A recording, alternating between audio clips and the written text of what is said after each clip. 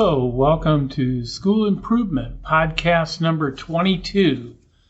This must answer the question, what do you do when it's -9 and you have 2 feet of snow in southern Minnesota? You make a podcast. Today's podcast is going to be about how do you evaluate your own schedule? How do you look at what you're currently doing and decide, is it the right thing to keep doing? Do we tweak it or do we completely change it?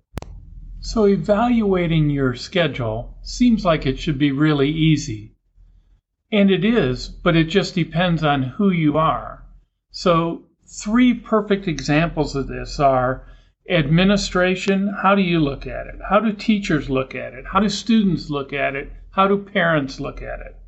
Administration usually uses a formula of how much staffing is required to run it and what are your academic results. Teachers look at it from a very simple perspective. How many performances a day do I have? How many different performances we call preps? And how many students do I have to manage? Students look at it from how many classes a day and how many teachers I have to deal with. Parents look at it from the atmosphere it creates in the building and student performance and opportunities for them to take classes that they like or have interest in. I usually ask people interested in changing their schedule to meet with their group, whether it's teachers or parents or students, and list the 5 things they would change if they could. Not what schedule they want to be in, what 5 things do you want to make better in your school building? I can already tell you that for teachers and students and parents, there are a couple that are a given. Student attendance is going to be number 1 for the teachers. Second is going to be classroom management and discipline of the environment and support given to teachers. Most parents will have those as well. Students will look at it more from a perspective of what classes do I get to take that I'd really like to have or like to see the school do. And parents also are going to be concerned about the environment it creates. So again, it's a matter of perspective, but it's important to get the things you want to do better first, not what schedule do you want to go to and does it make it better. Find out what you want to fix before you start talking about what the fix is. Obviously, as a school administrator and superintendent, my major focus when we look at schedules has to do with academics. I mean, literally, that's what we're here for. That is the primary purpose of our existence. So for me, the academic performance, how does the schedule enhance or improve instruction is always the most important factor. As an administrator, one of the key factors to consider is staffing and cost and pluses and minuses in the schedule. But some real simple examples, if teachers instruct 5 of the 6 periods, they're used 83% of the time for instruction in their day. If teachers teach 6 of the 7, that's 86% of the time. If teachers teach 4 out of 5, like in a trimester, that's 80% of the time. That staffing is a factor in large schools in particular. In small schools, it's really not much of a factor because if you're running a schedule in a 1-section school, in other words, you only have 1 section of 9th grade English, you can run pretty much any schedule with the folks you have. You're not going to be able to hire staff or reduce staff because you're more concerned about getting people with the correct certifications than you are the number of people you have. One of the key questions to consider is block time or no block time. High school teachers tend to get a little paranoid when they start talking about block time because how am I going to use all that time? Elementary teachers are kind of laugh at when high school teachers talk about that because they have the kids all day long. Block time is very simple to discuss. It is about transitioning in your classroom. Kids have the attention span of their age. So about every 15 minutes, freshmen need to have something different in a room. If you have a 45-minute period, you have 3 transitions. 60 minutes, you have 4. If you have 75, you have 5. It's about transitioning in the room. You can't do the same thing for the entire period, no matter what schedule you use. Every schedule and every principal should be looking at transitioning in the room. How often does it happen? When does it happen? Are those transitions purposeful, and are they productive? One of the key concepts in looking at your schedule is, if one of your problems is attendance or student behavior, your policy and practice needs to change along with your schedule. So schedule change is a product of looking at what you do, your management, and policy and practice. It's really important that you look at, do your policies represent this mantra of performance dictates opportunity and lack of performance creates consequences? That should be the cornerstone of student policy. For example, if you go into a trimester compared to a semester, you should be changing your graduation standards for how many blocks you need. You also should be changing your attendance policy because absences in 12 weeks are different than absences in a 16-week period. So policy and practice is very important. Make sure before you do any schedule change, you look at your entire student handbook and go through it and see how a schedule change would affect it. Does it change athletic eligibility? Does it change when you calculate valedictorian, salutatorian, if you unfortunately still have those? I hope you listened to a further podcast I did a while ago about how not to have that. But it's really important that you go through your entire handbook and look at policy and practice before you get too serious about changing a schedule. If you're changing your schedule and you're a small school, it's usually easier than if you're a large school. It's easier because you have fewer staffing decisions to move around. Some schools who are small, in fact small enough where they run multi-sections, so a 9th and 10th grade English class, it's really pretty easy to change your schedule because you have very limited options you can do based on the certifications are driving your schedule as much as the class size or need for sections. But in very large schools, there are schools who I've worked with who have 4,000 kids who do trimesters. And that transition, that percentage of time your teacher is in front of students is very important. When you have 100+ staff in a building and you only need 10% less, it's going to make a giant difference in your staffing. So it's really important to look at that, more importantly if you're a large school. I do believe that we're reaching a point in public schools where what we call during the day prep periods, integrated prep periods during the periods in the day, may become a thing of the past. I've gotten contacted by many districts who are interested in having their teachers prep before or after school because it gives them a common planning time, grade level, and content area planning times available where the teachers can do something significant in a meeting.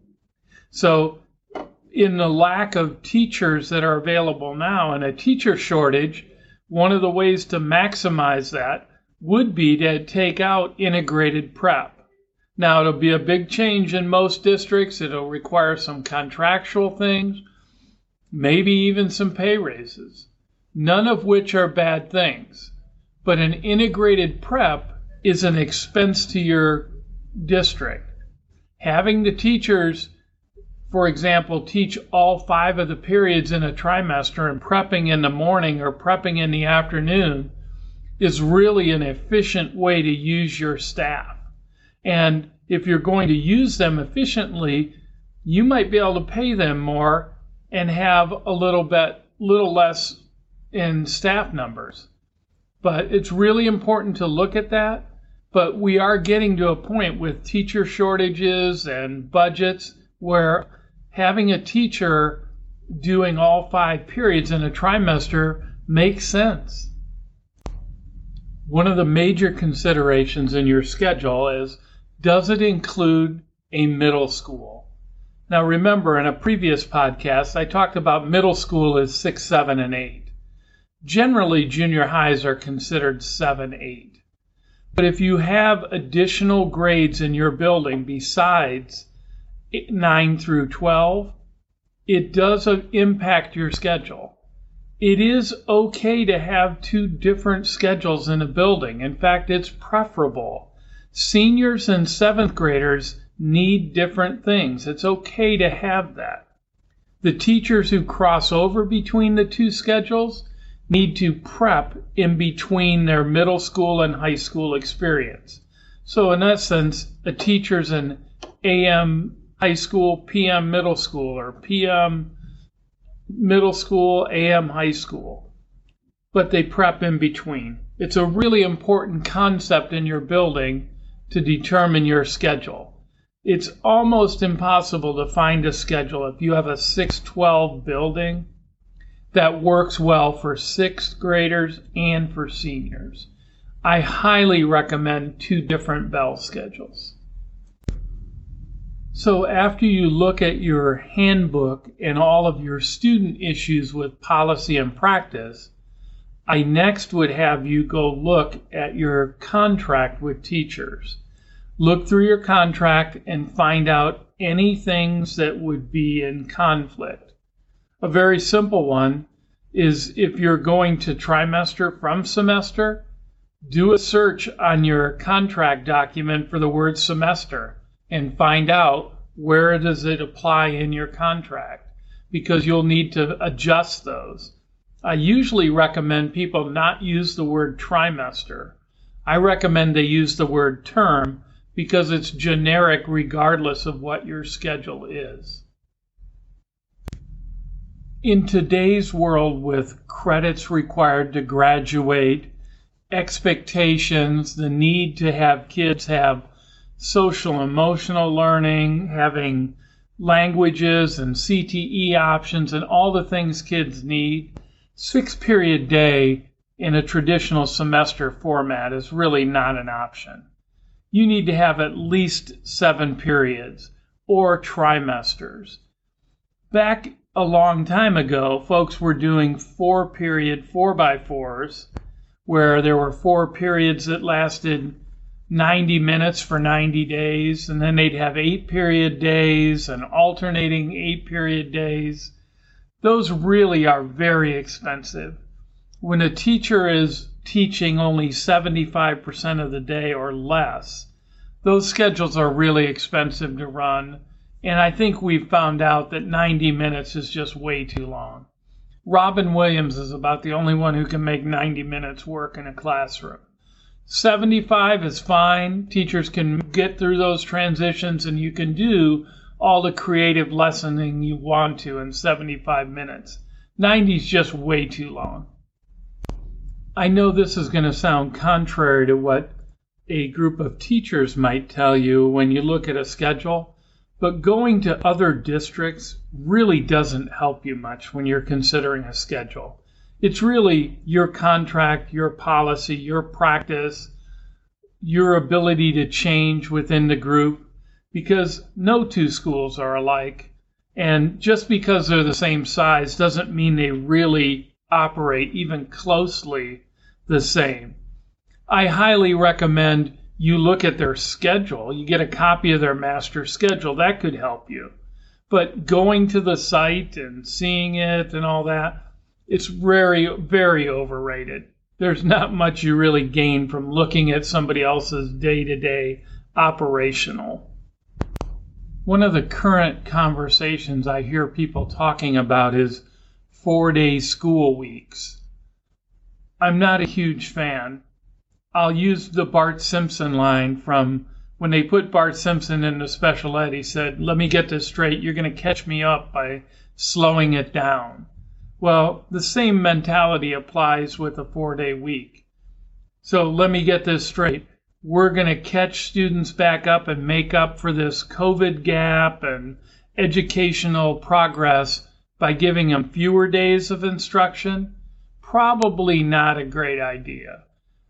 Let me help folks when you talk about schedules and school year. Fewer days. Remember that there's 365 days. In Minnesota, for example, the students are only required to go to school 173 days. That's less than half of the school of a year. So kids go to school less than half a year, and of those half a year, they're in school 7 hours. They're in school a third of a half. In other words, kids are in school about 15% of a calendar year. Obviously, that's not enough time to get everything done. It is really important to look at time on task, number of days on task. Those are important concepts. Sure, everybody'd like to have 3-day weekends. They'd also like to get paid a whole lot more with better benefits. I understand all that. But remember, we're a school. Academics are our purpose and our mission. Fewer days of instruction are not going to generate higher test scores. They're going to make some staff happy and some kids happy that they have to come here less, but they only come here 15% of the time now. So I really hope that conversation goes away because it's not productive. I don't see it as an out or some new way to educate students. Actually, year-round school, where you have 9 weeks on and 3 weeks off, and a 10th week for remediation makes more sense. I mean, let's be honest, there's very few agrarian school districts left where the bulk of the kids leave to do agricultural things for the summer. Those days have kind of come and gone. In fact, in certain areas, it makes more sense to not have the kids in school during the winter than it does in the summer. So we really need to reevaluate that. As I'm sure all of you know, in conclusion, change is difficult for folks.